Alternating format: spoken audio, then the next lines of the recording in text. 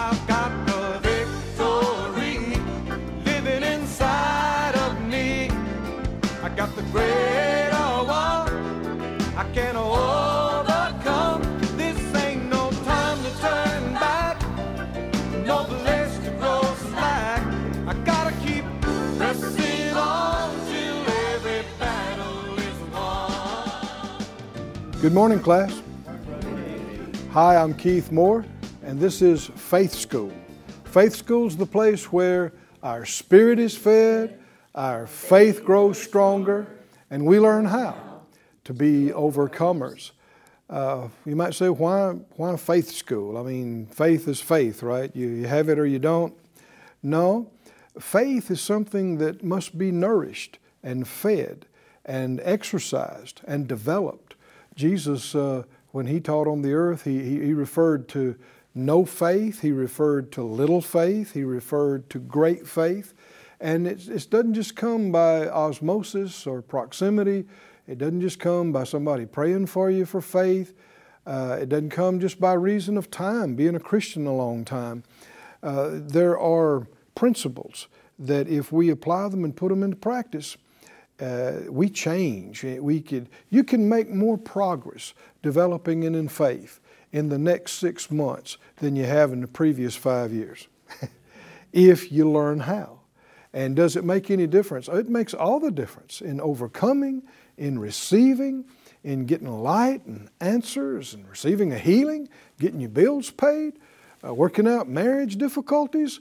I don't care what you're talking about, the answer is faith in God, because He can fix anything if somebody will believe Him. So get your Bible, come on into the classroom. Let's release faith for just exactly what we need today. Father, in Jesus' name, all of us, all over the world, join together in faith, asking You for Your holy anointing of Your Holy Spirit that teaches, that reminds, that reveals, that even shows us things to come, that brings to our remembrance everything that You've said to us. We ask You, Lord, for answers today in Jesus' name. Amen.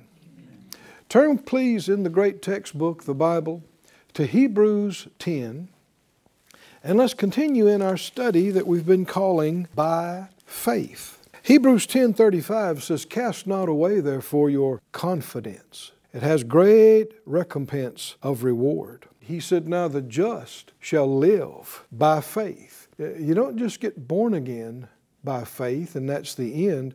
That's the beginning of a way of life. How did you get born again? And if you hadn't been born again, boy, you're at the right place. This can change very quickly. How do you get born again? You make a choice to believe something. You become fully persuaded in your heart, and you make a choice to receive something.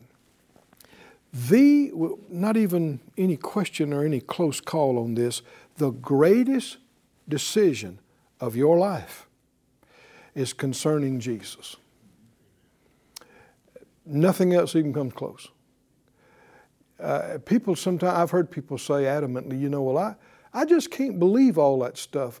That's a lie. I'm sorry, but it's just not true. You can believe anything you choose to believe by nature of what faith is. Faith is not based on reasoning. It's not based on physical evidence.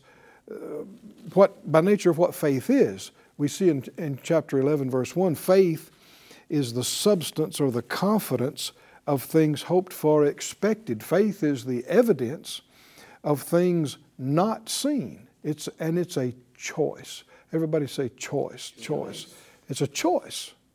If I came in today and said, I went fishing yesterday and I caught a fish that weighed 1,000 pounds. Well, you got a choice to make now, right? Right? You weren't there. I got no pictures. If you said, I'm sorry, Brother Keith, I just can't believe that. That's not true. You could believe it if you chose to. By nature of what faith is. It's a choice. So if you say, well, no, Brother Keith, I don't believe you caught that fish. Well, you just chose to believe I lied or made a mistake. You could have chosen to believe that if I said it, that's what happened. Faith is a choice. The greatest choice any human being on the earth will ever make. And that's a big statement, but I'm talking about for eternity.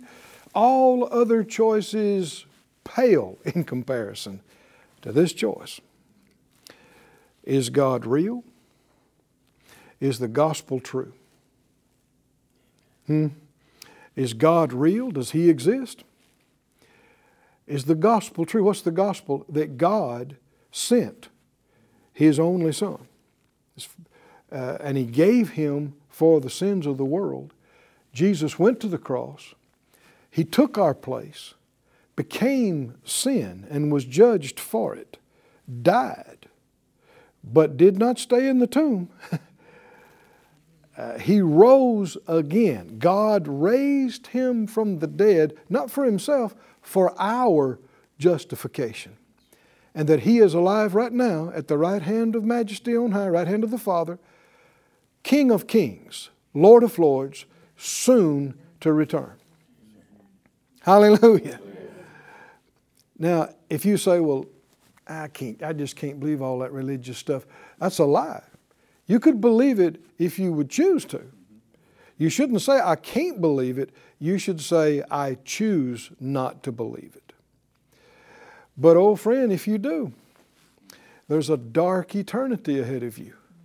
Because if you don't want to be with God, there's only one other place to go. And it's not God choosing that for you. And here, this is the big deal. God doesn't choose this for us. He really leaves it in our hands. Some have tried to preach and say that God has already made all of our choices for us and that really nothing is in our hands. He is controlling everything, including all of our decisions. That's just not true. That's contrary to what the Bible teaches.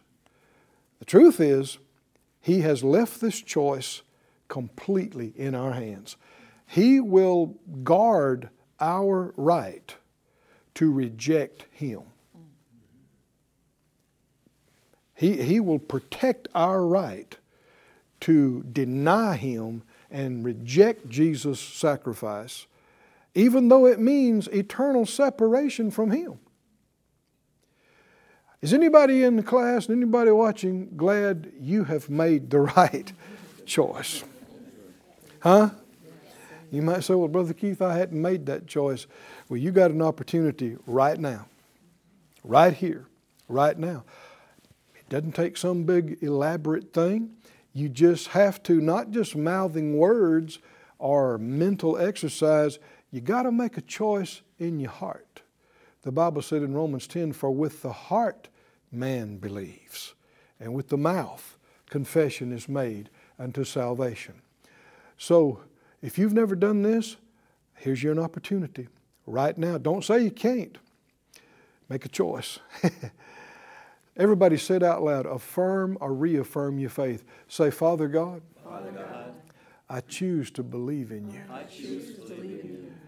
Doesn't matter to me what this ungodly world says and does, how much unbelievers mock and make fun. I choose to believe in you and believe the good news that you sent Jesus, that He paid the price for all my sins, and that you have raised Him from the dead for my justification, for my salvation. Jesus, I receive you as Lord of my life. I receive the forgiveness, the cleansing, the washing of the blood. I receive your own righteousness. Thank you for saving me. Oh, hallelujah. Thank you, Lord. Thank you, Lord. Thank you, Lord. Oh, Oh, how we wish everybody on the planet would make this choice. There is a heaven. It's real. There's a hell. It's real. Life is short. It is so, if you live 100 years, it comes and goes so quick. You will soon and very soon be out of here.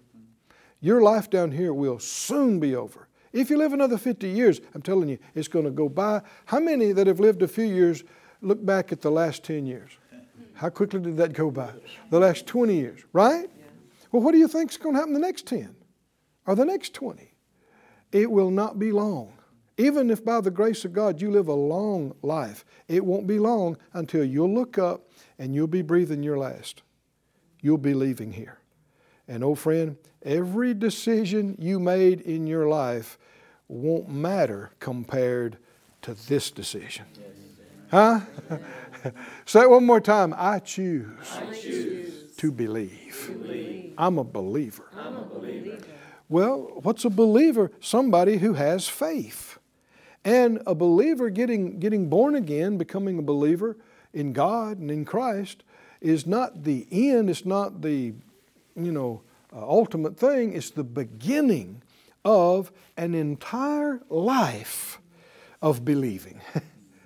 A whole life of believing, living by faith, walking by faith. And that's what we see in this great 11th chapter of Hebrews, is people who didn't just choose to believe God one day and that was it.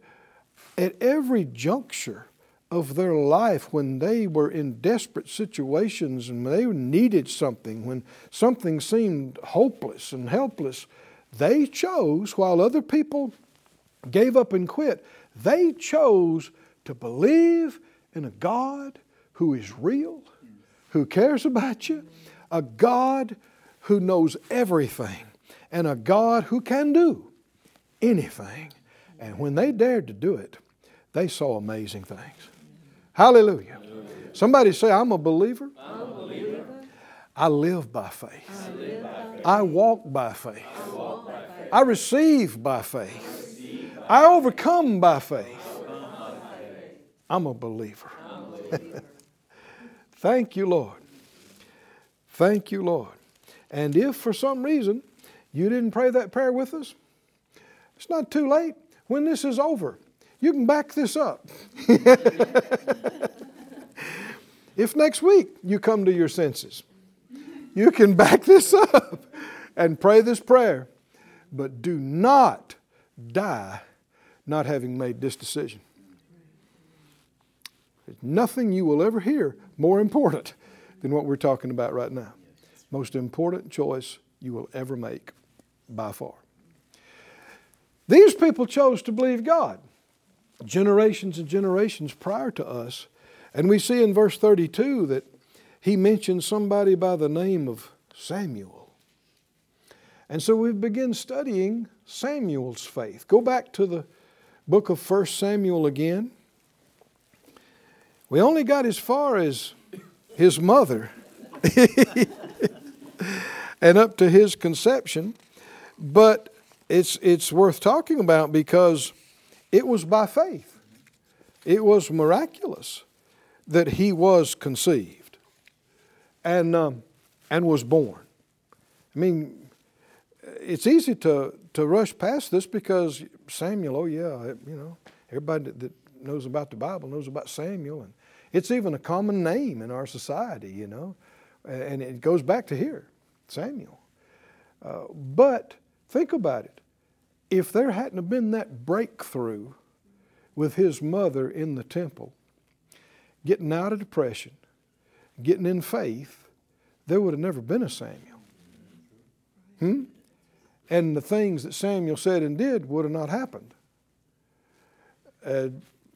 It's amazing how whole lineage of history and people and things can be traced back to a defining moment where somebody decided to believe God. Somebody decided, God heard my prayer. Before they saw and felt anything. God heard my prayer. And this is significant significant because that's what Samuel's name means, is God hears, or God has heard. When she conceived, Hannah, his mother, conceived, this is a miracle.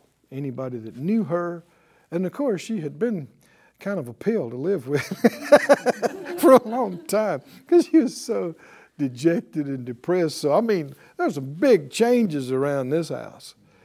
And now we're expecting a baby. When he was born, the name was God Heard. Oh, somebody say God heard. God heard. God heard. Hezekiah, the king, was very sick and near death and told that he was going to die. And the Bible said he turned his face to the wall, poured his heart out to God, cried out to God about it. And the Lord had the prophet turn around and go back and tell him, said, I've heard your prayer. Oh, somebody say he heard his prayer. He said, I've heard your prayer. I saw your tears. I'm going to add to your life 15 more years. Does it pay to pray in faith? Yes. Does God hear? Yes. See, there's people that don't even try to pray because they say there is no God. There's nobody to hear. There's not going to be, they think that they say it's ridiculous, it's foolish, it's just religious superstition. You can believe that if you want to, but you can believe a lie. The truth is, there's a creator of the heavens and the earth. He's a good God. He's a Father God. Does He respond to everything that people say and do? No, you couldn't. How could you? But if you will pray a prayer from a true heart in faith, hallelujah, He will hear that prayer. The scripture said, the prophet said, if you'll seek Him with all your heart, you'll find Him. Hallelujah. Well, the reason a lot of people don't find Him is they're playing games. They're not even convinced He exists. They're just doing ritual things. And you can tell people are not persuaded because they say, well, I prayed that 3 days ago and nothing happened. And so there's nothing to it. I tried it. No, it tried you. And you came up short. The Bible said concerning Joseph, and until the time that his word came to pass, the word of the Lord tried him. People imagine they're trying church. They're trying prayer. They're trying giving and tithing. They're trying faith. But no, it's not really God who's on trial here.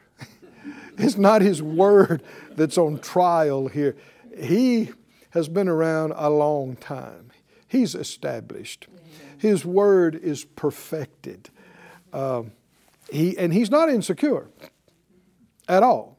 If you say you don't believe in Him, He still exists.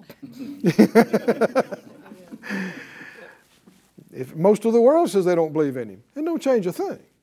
He still exists.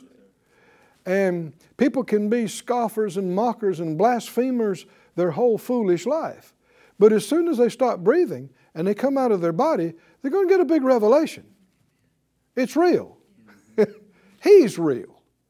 It's real. Life after death is real. And the wise ones choose to believe here and now.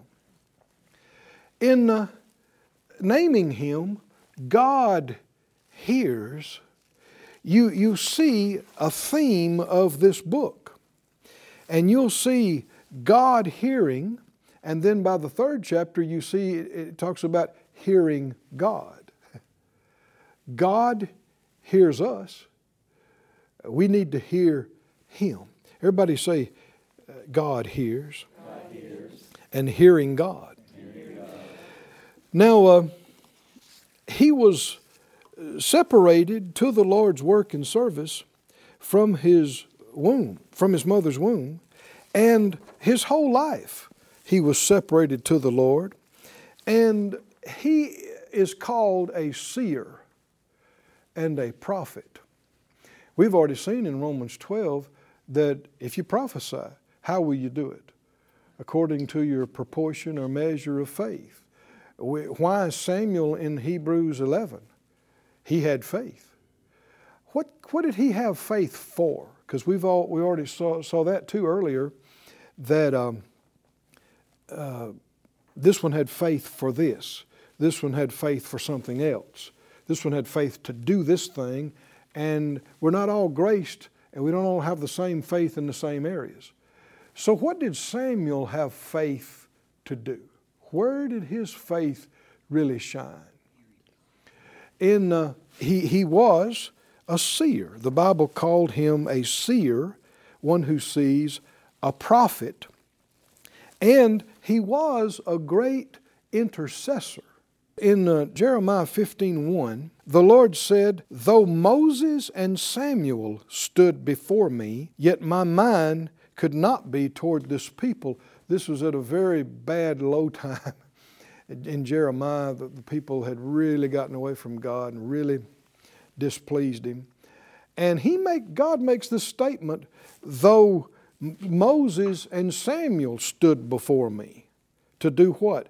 To intercede on their behalf. He said, I wouldn't, this couldn't be changed right now. So Moses and Samuel are held up as some of the most outstanding and impressive intercessors. Moses, you remember, there were times when God was really displeased with His people for good reason, for good cause. And Moses would plead with Him and say, have mercy on them. And man, if they all fail out here, the heathen nations will hear about it and they'll say, it's because God couldn't get them to the promised land. And he would plead their case and ask for mercy. And the Lord would say, okay, He'd forgive them. He'd give them another opportunity.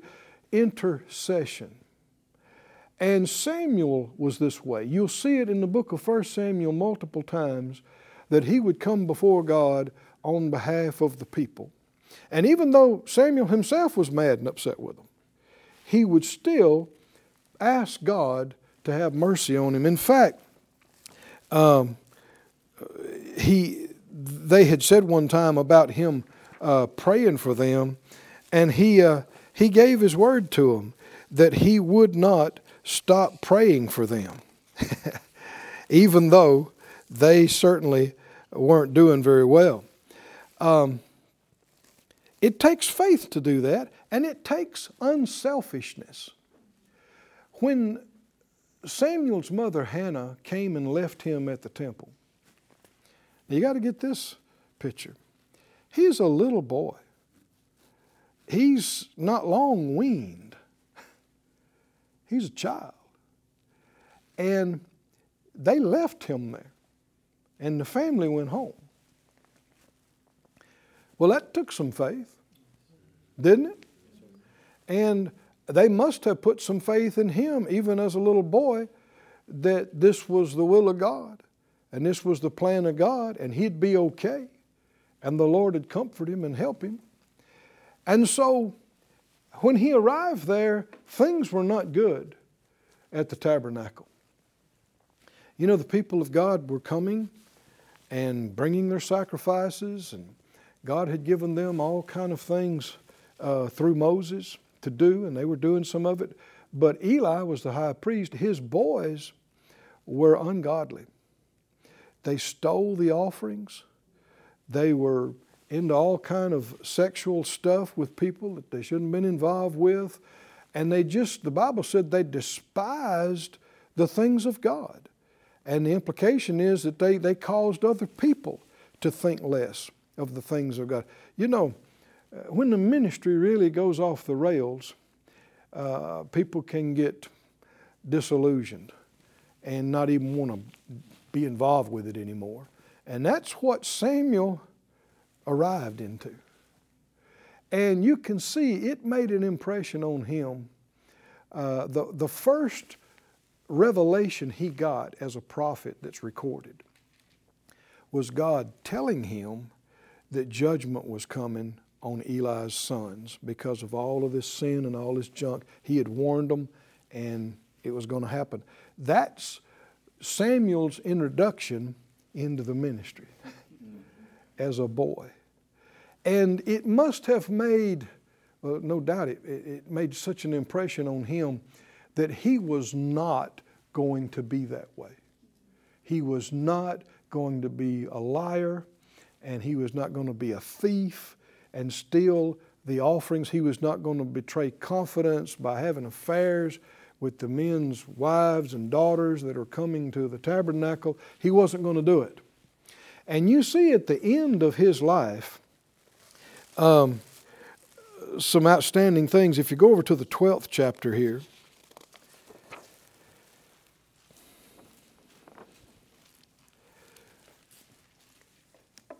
in 1 Samuel 2, you're going to chapter 12, but in 1 Samuel 2 is that famous phrase, those that honor me, I will honor. It came as the result of Eli's sons being so ungodly and doing so many bad things. And the Lord warned Eli. He said, I chose your family. And I said, I'd use you perpetually. But those that honor me, I'll honor. Those that despise me will be lightly esteemed. He said that because they were despising him and despising the offerings and despising the services of the tabernacle. And what you see is honor had was gone from the ministry in those days. But God used Samuel to bring it back. Samuel brought back honor and integrity to the ministry. Well, that took faith, didn't it? I mean, when everybody's taking bribes, right? Everybody's doing junk and everybody's just yielding to the flesh and your word's no good. It takes faith and strength to stand up in the middle of that as a boy, right? As a young man and say, no, I'm not lying. No, I'm not stealing an offering. No, I'm not going to do that. And by the end of his life and ministry in chapter 12, he said, whose ox have I taken, or whom have I defrauded? Whom have I oppressed?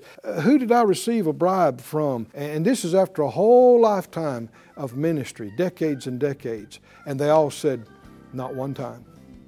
You never did it one time. He brought back honor to the ministry. He brought back integrity. Can you say amen? That takes faith.